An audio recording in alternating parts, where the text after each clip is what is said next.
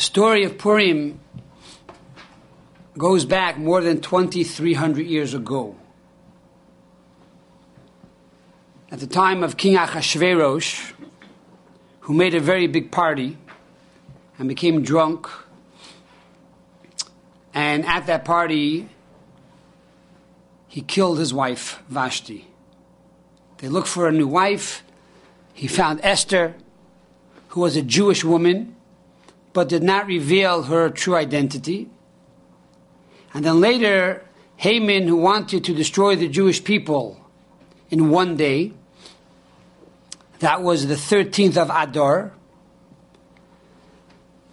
Esther then revealed her true identity to the king, and the Jewish people were saved.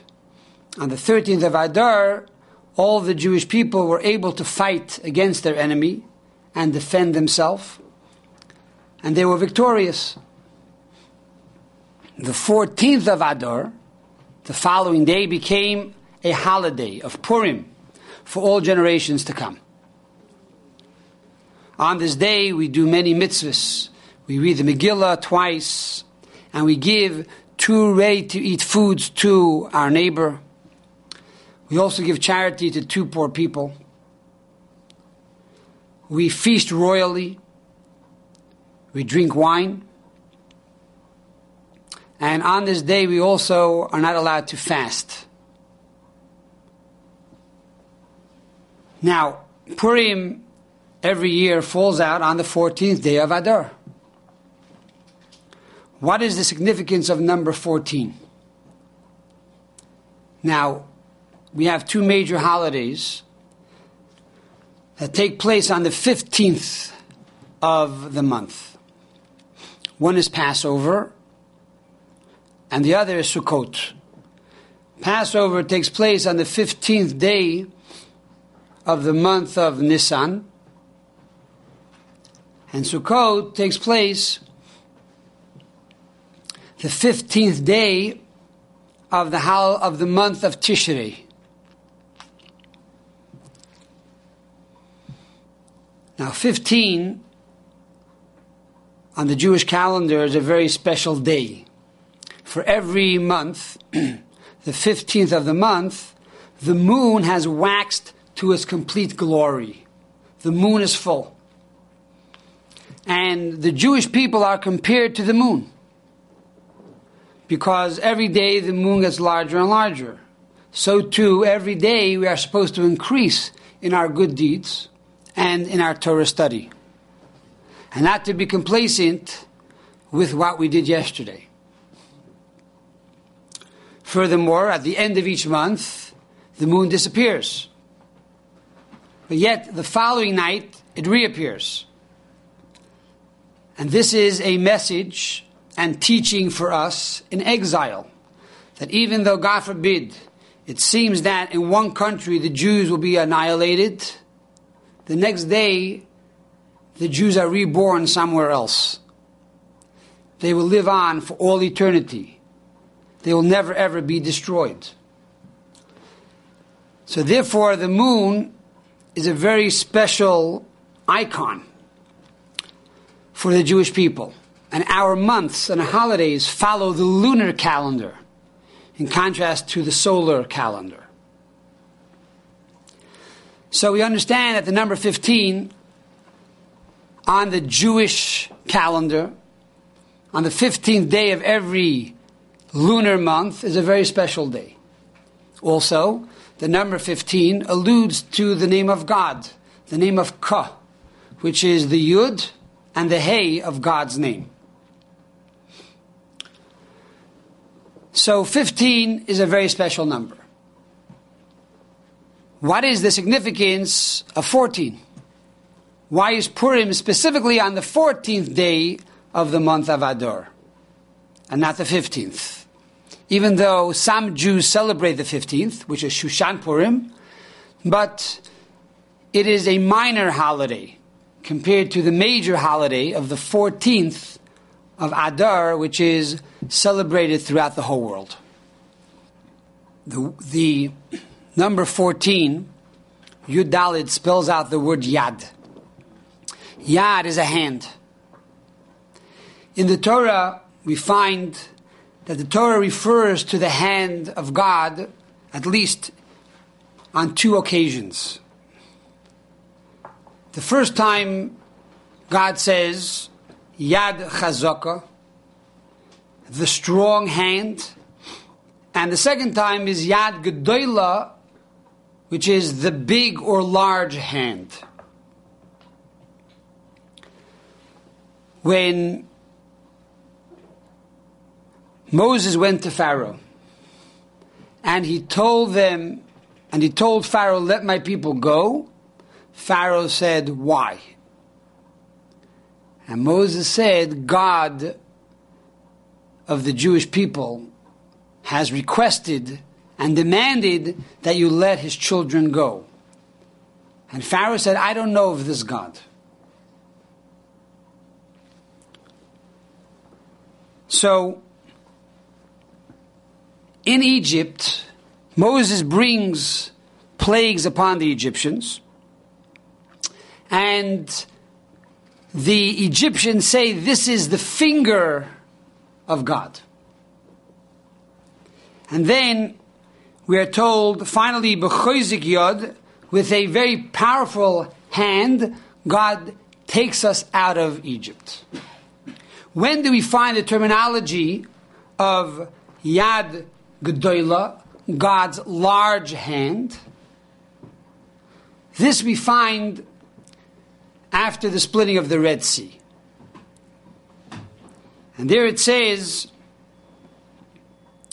V'yai Yisrael es hayod hagedola. The Jews then saw God's big hand after the splitting of the Red Sea. So the question is, what is the difference between God's strong hand, Yad, which is 14, or Yad HaGedola, God's big hand, which is also 14? And furthermore, how does this apply to us today? And how does it pertain to the holiday of Purim?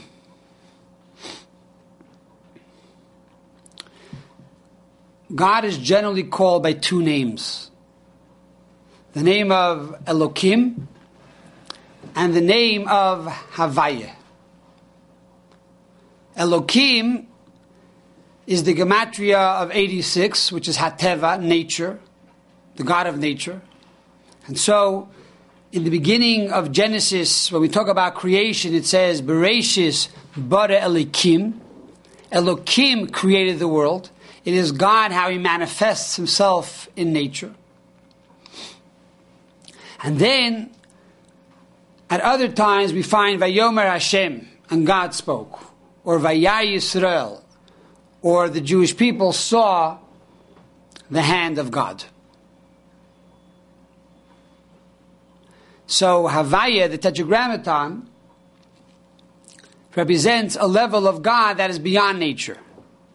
And that is, if you look at the 4 letters of the Tetragrammaton, which we call in Kabbalah Havaya, it has the 3 words of Hoya, which is past, Hove, which is present, and Yiyah, which is future.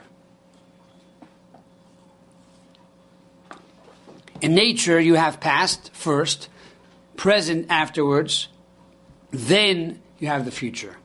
The name of Havaya is Hashem Echad, God is one, that you have past, present, and future all in one. So now, when the Jews saw God in Egypt, and when Pharaoh saw God in Egypt, they saw the hand that was mighty. And that is, they saw God as Elokim. Elokim means strength. They saw the strength of God. But even though it's the hand of God, it's Elokim, this level of godliness that is manifest in nature is subject to change in time. However, the name of Havaya, which is the name that was revealed at the splitting of the Red Sea, this is a name of God that withstands the changes of time. It is beyond time and space.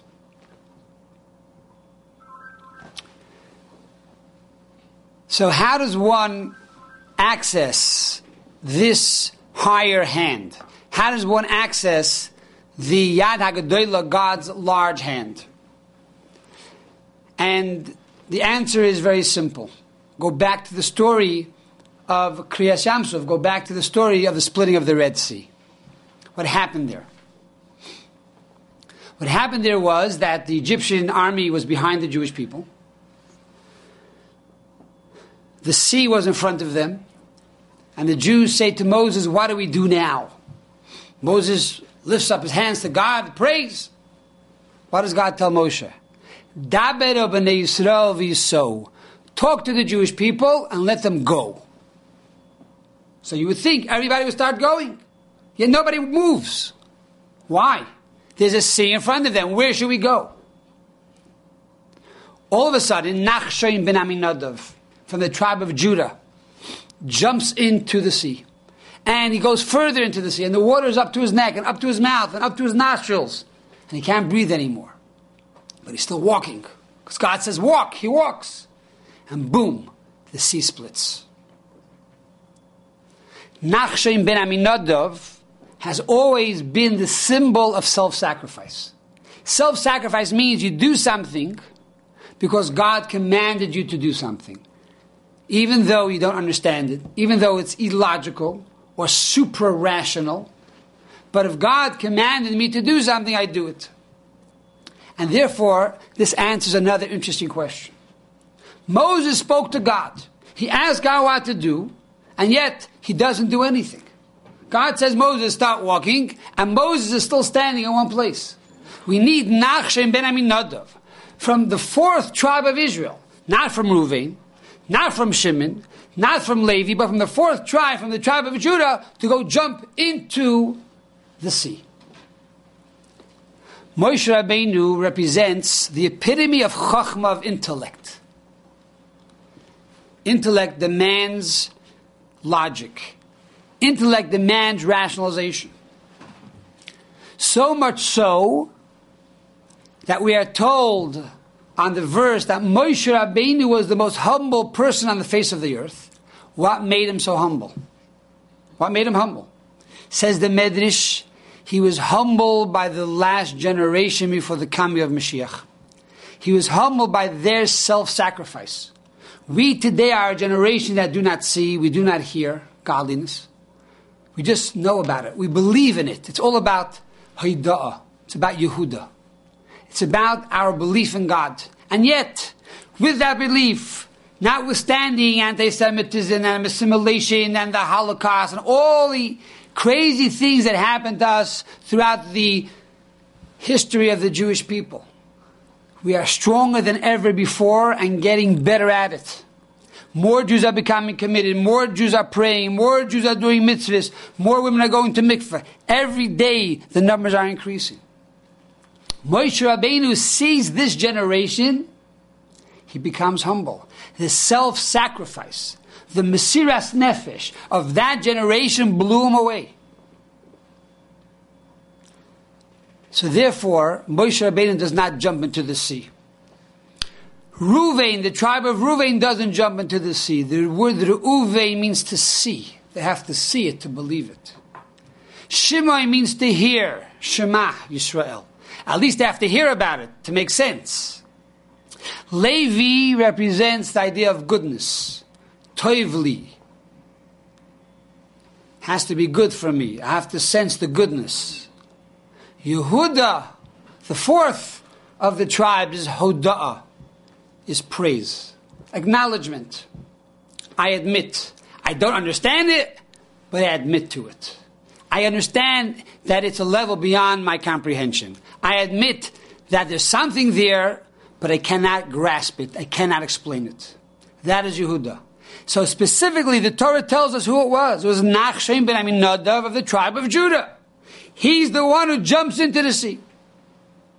So if you want to access this level of God, if you want to feel close to the Tetragrammaton, the level of God that is Yad Hagdolah, which is the big and great hand of God, then you have to create a vessel. You have to have self-sacrifice.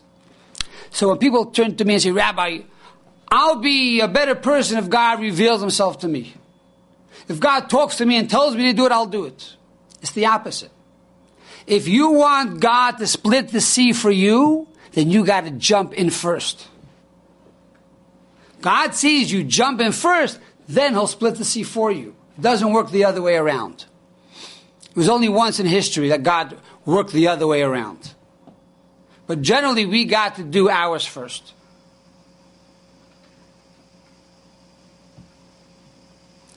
So, comes the holiday of Purim, and we are told, celebrate Purim, not the 13th, and not even the 15th. Make the holiday the 14th. The 14th, this is the Yad Hagdolah. Why? Why is Purim associated with the Yad Hagdolah? Because what was Purim? Purim was the holiday that Haman said, I'm going to wipe out every single Jew, man, woman, or children alike. Makes no difference if they're Orthodox, conservative, Reform, Reconstructionist. Makes no difference. Every single Jew, old, young, observant, non-observant, Chassidic, non-Chassidic. Even if you don't believe in God, I don't care. If you're Jewish, you're finished. And one day we wipe everybody out, the 13th day of Adar. Yet, we don't find that one Jew gave up their faith because there was a way out. You see, most people don't know this. Haman walked around with a little getchke on his chest, a little idol. If you bowed down to that idol, you were saved. If you refused to bow down, then you were killed. We don't find that any one of the Jewish people said, okay, Haman, I'll bow down to you, save my life. They said we would rather die as a Jew than live as a non-Jew. And furthermore, says the Gemara that for 1,000 years the Jews were living under duress. Because at Matan Torah, when it came to the giving of the Torah, God lifted the mountain over our heads. And he said, if you follow the Torah and you accept the Torah, I will let you live. If not, boom, I'm going to smash the mountain over your heads. You guys are going to become mashed potatoes. So why do we say, oh, of course, God, we accept the Torah. Whatever you want, sure. But really, we were forced into it. It's like a marriage. You cannot force your wife to marry you. It's under duress. It's not a kosher marriage. So God forces us to marry him on Sinai. And we say, oh, of course we're going to marry you, God. Don't kill me. So for 1,000 years we had a good excuse not to follow the Torah. Comes along Purim, and Purim sets the score straight. We had a very easy way to get out. Bow down to Haman, and we're saved, and we're no longer Jewish. Yet not one person was willing to do that. And therefore, we accepted the Torah willingly on the holiday of Purim. But it came with Mesiras Nefesh. It came because of self-sacrifice. It became our holiday because we chose to be married to God.